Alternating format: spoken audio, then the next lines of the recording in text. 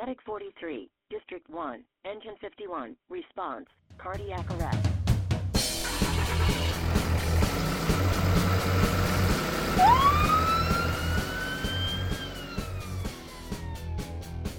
Welcome back to another edition of the MCHD Paramedic Podcast. I'm Dr. Rob Dixon, sitting in for Casey today, and today we've got Captain Andy Adams on the board for us. Good afternoon, Andy. And we have a special guest, Clayton Smith, one of our captains from the field, who presented our Case of the Quarter. Good afternoon, Clayton. So this Case of the Quarter is a recurring series on the podcast in MCHD, and it stem from great clinical cases that our crews would bring us for quarterly CE. So we have a mandatory CE every quarter, and we have all the crews in. And this is one of the cases that Clayton and his partner brought, not because of the outcome that it was this really neat save or something, but it was really this diagnostic dilemma on a very small child that had a really scary event. And so today we're going to talk about that case, and we're going to start by talking about BRUI. So BRUI is Brief Resolved Unexplained Event. And this is a term that's kind of a big catch-all term for any event that is, the way I remember this, is an event that scared the heck out of the parents. We get the kids back to normal. So not a terribly common event. It's about 1% of all ED visits and 1% of EMS runs. That being said, there's a lot of gnarly diagnoses that kind of lie underneath this catch-all term of brief resolved unexplained events. So we're going to delve into that this afternoon on the podcast. This term replaced the old term, which was ALTI, which was apparent life-threatening event.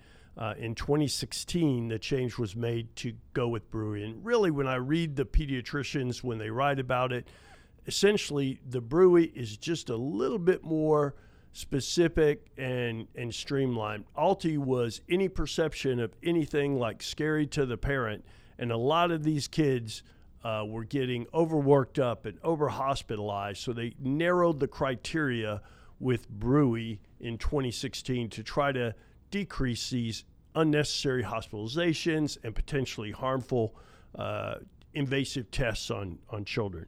So, Clayton, let's start off. Tell us about the call you got.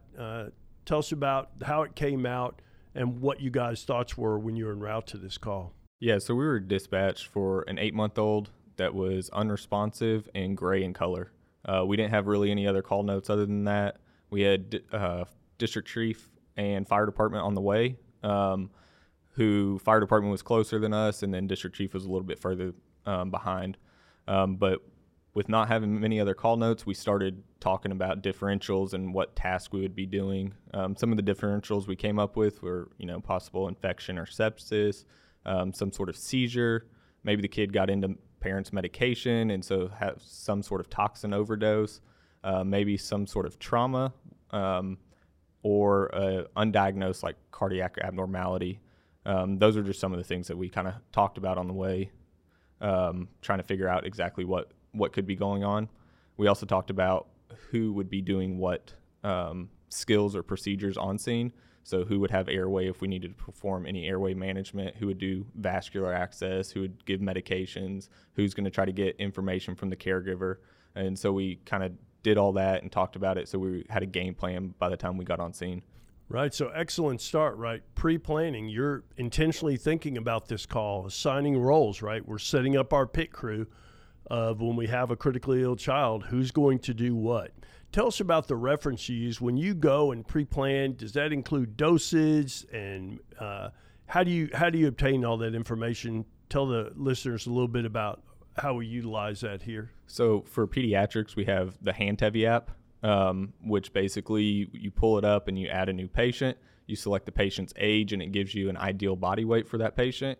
And then based off of that, with our protocols that we have into the app, it has your medication dosage, the total amount, normal vital signs, abnormal vital signs, different sizes of equipment if you're going to have to do different procedures and all that. So it kind of helps you, instead of having to really think, it kind of puts it just right there at the front of your brain to help you on these high acuity calls. Right, and this is about as stressful as it can possibly get. I don't think you could get a call note that would drop that would be more stressful than this. You talk about why use an app? And I think you put it very well, right? You have a lot on your mind. You're assigning tasks. You're thinking through a differential. You're thinking about what the scene is going to be like. And what the Handtevy app does for us is it cognitively unloads the crew to be able to have that at a fingertip, decrease in medication errors, decrease in utilization of the improper equipment. And we are, just for all clarity here, we are not investors in this product.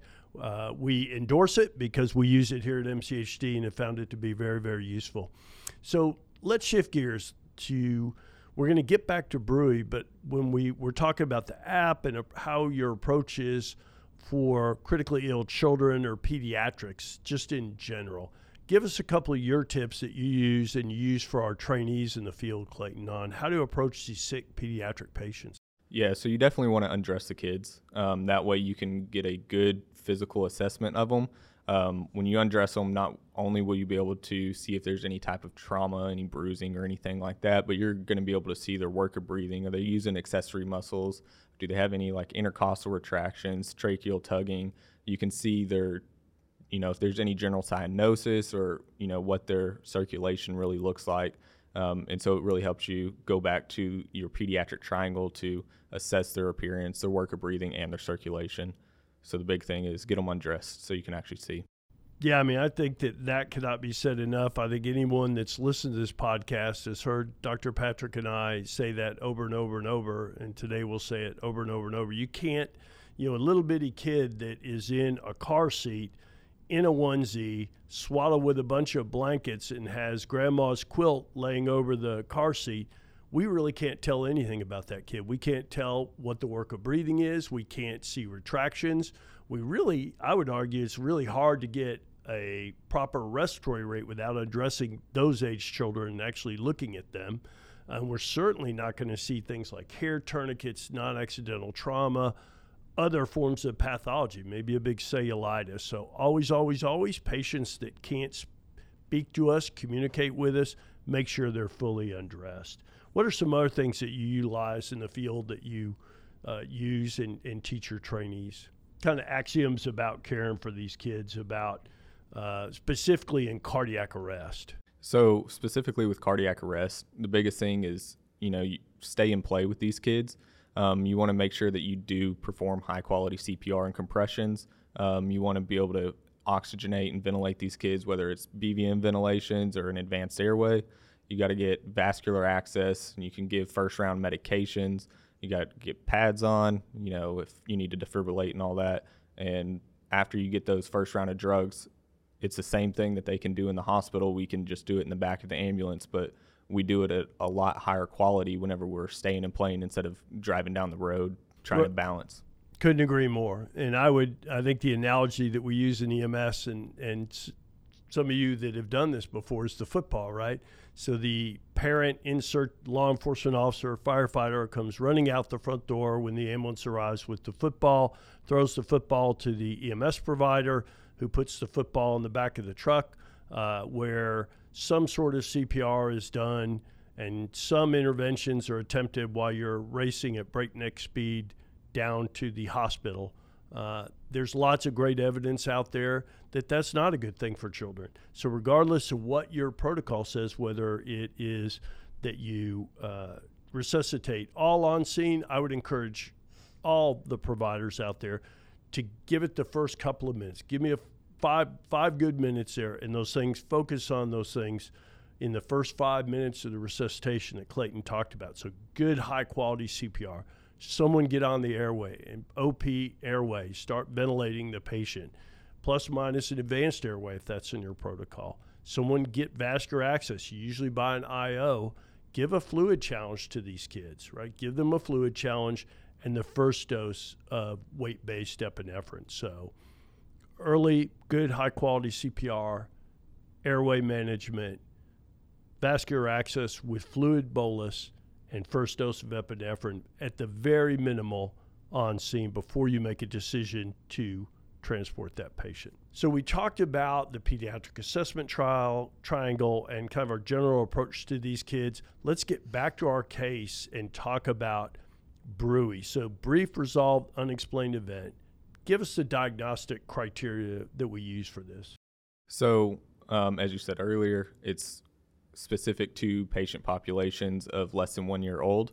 The event lasts less than 1 minute. So by the time we get on scene, the child should be appearing normal in order to classify as a BRUI.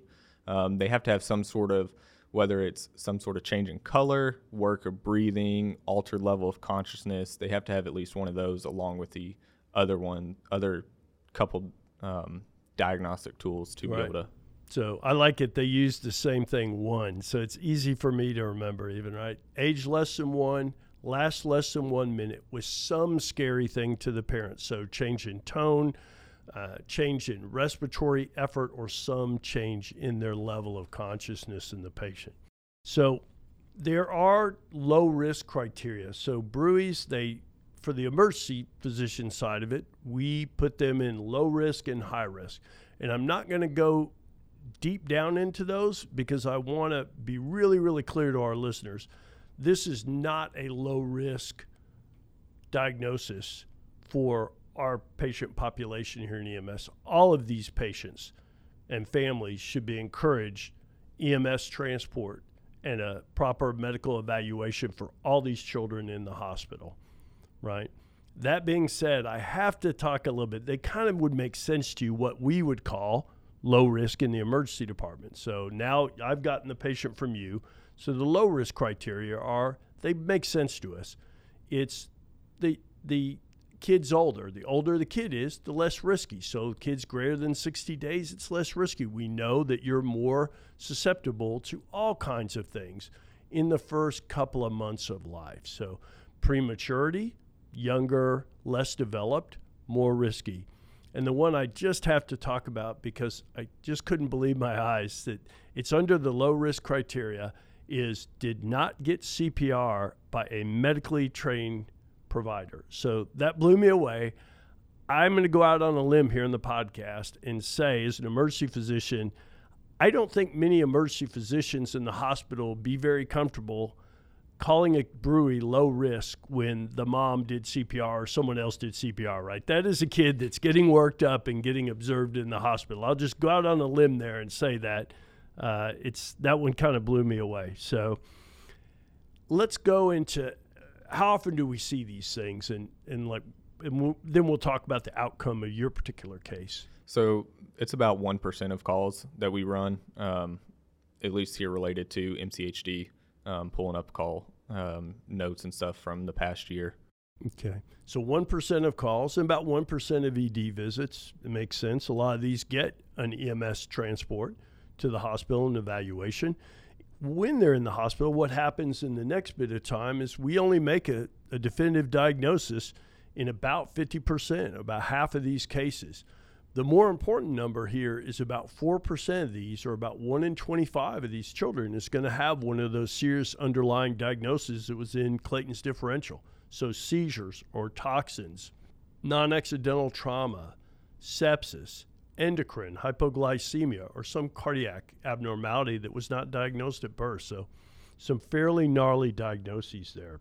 So Clayton, finish us up a little bit as we get towards the end. Tell us a little bit about this, like what happened in your case.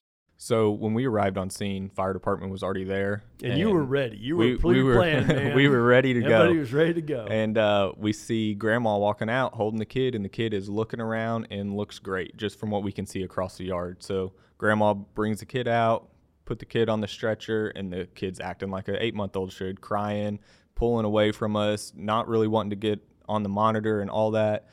Kid's acting great. It was a sigh of relief for us for sure. Ultimately, we biggest challenge was kind of consoling grandma and helping ease her worries and all that. And then we had a easy transport to the hospital, let the kid watch some Netflix or whatever little show that Baby Sharks, exactly, right? They love Baby Baby Sharks. Yeah.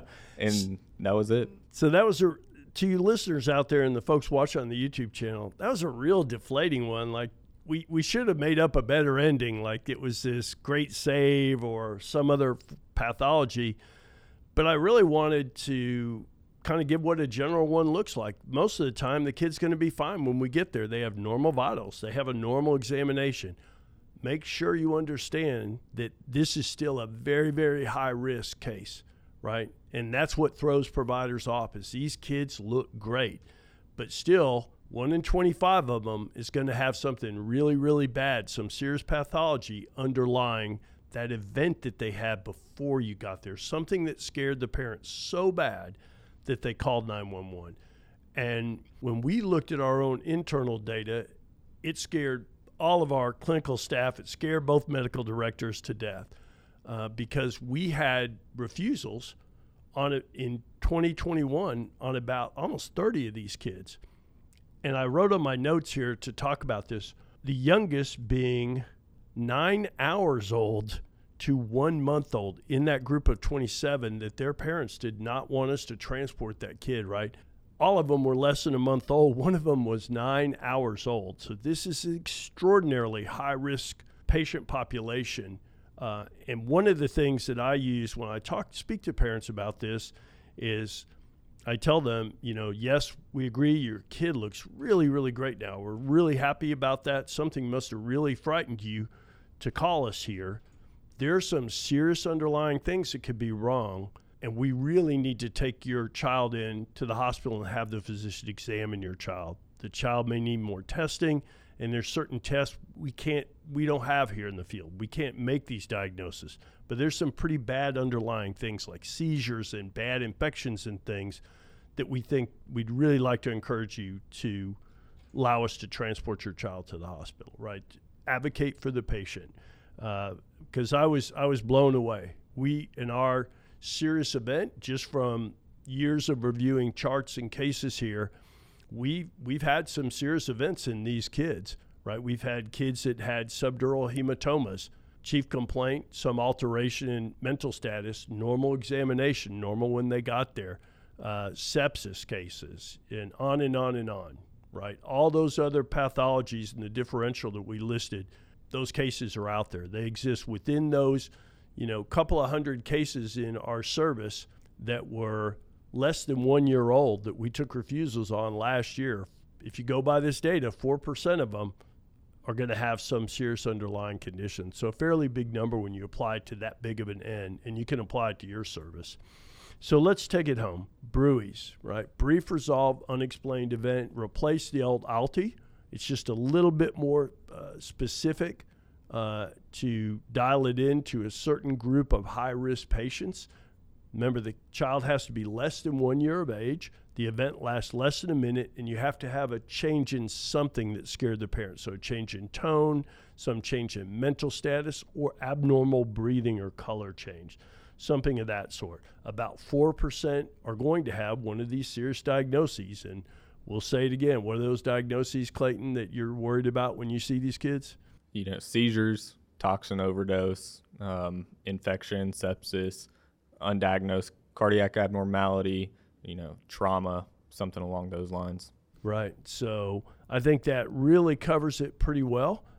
We hope this has been helpful for providers out there. As always, if you have questions, you can email us at the podcast email, podcast@mchd-tx.org. So thanks, everybody, for listening and watching out there. If you watch us on YouTube, Dr. Patrick, I would be very remiss if I didn't ask for a 5-star Google rating, something of that sort. Please leave us your questions, comments. We love listener feedback here on the podcast, and we're going to start a little new section likely soon where we go over some of those comments and letters from our viewers and listeners. So, Clayton, thanks a lot for coming in, sharing the case, and being part of the Case of the Quarter series. Appreciate it. Yeah. Andy, thank you for sitting in and doing all the legwork today for us. All right. That's all for us here. We'll see you next time. This podcast was brought to you by the Montgomery County Hospital District, Texas. Production and editing by Andrew Adams. Questions or comments, which are always welcome, can be sent to podcast@mchd-tx.org. Make sure to subscribe above to keep updated to all our future casts. Music, copyright, Kevin MacLeod, Incompetech.com, licensed under Creative Commons by Attribution 3.0.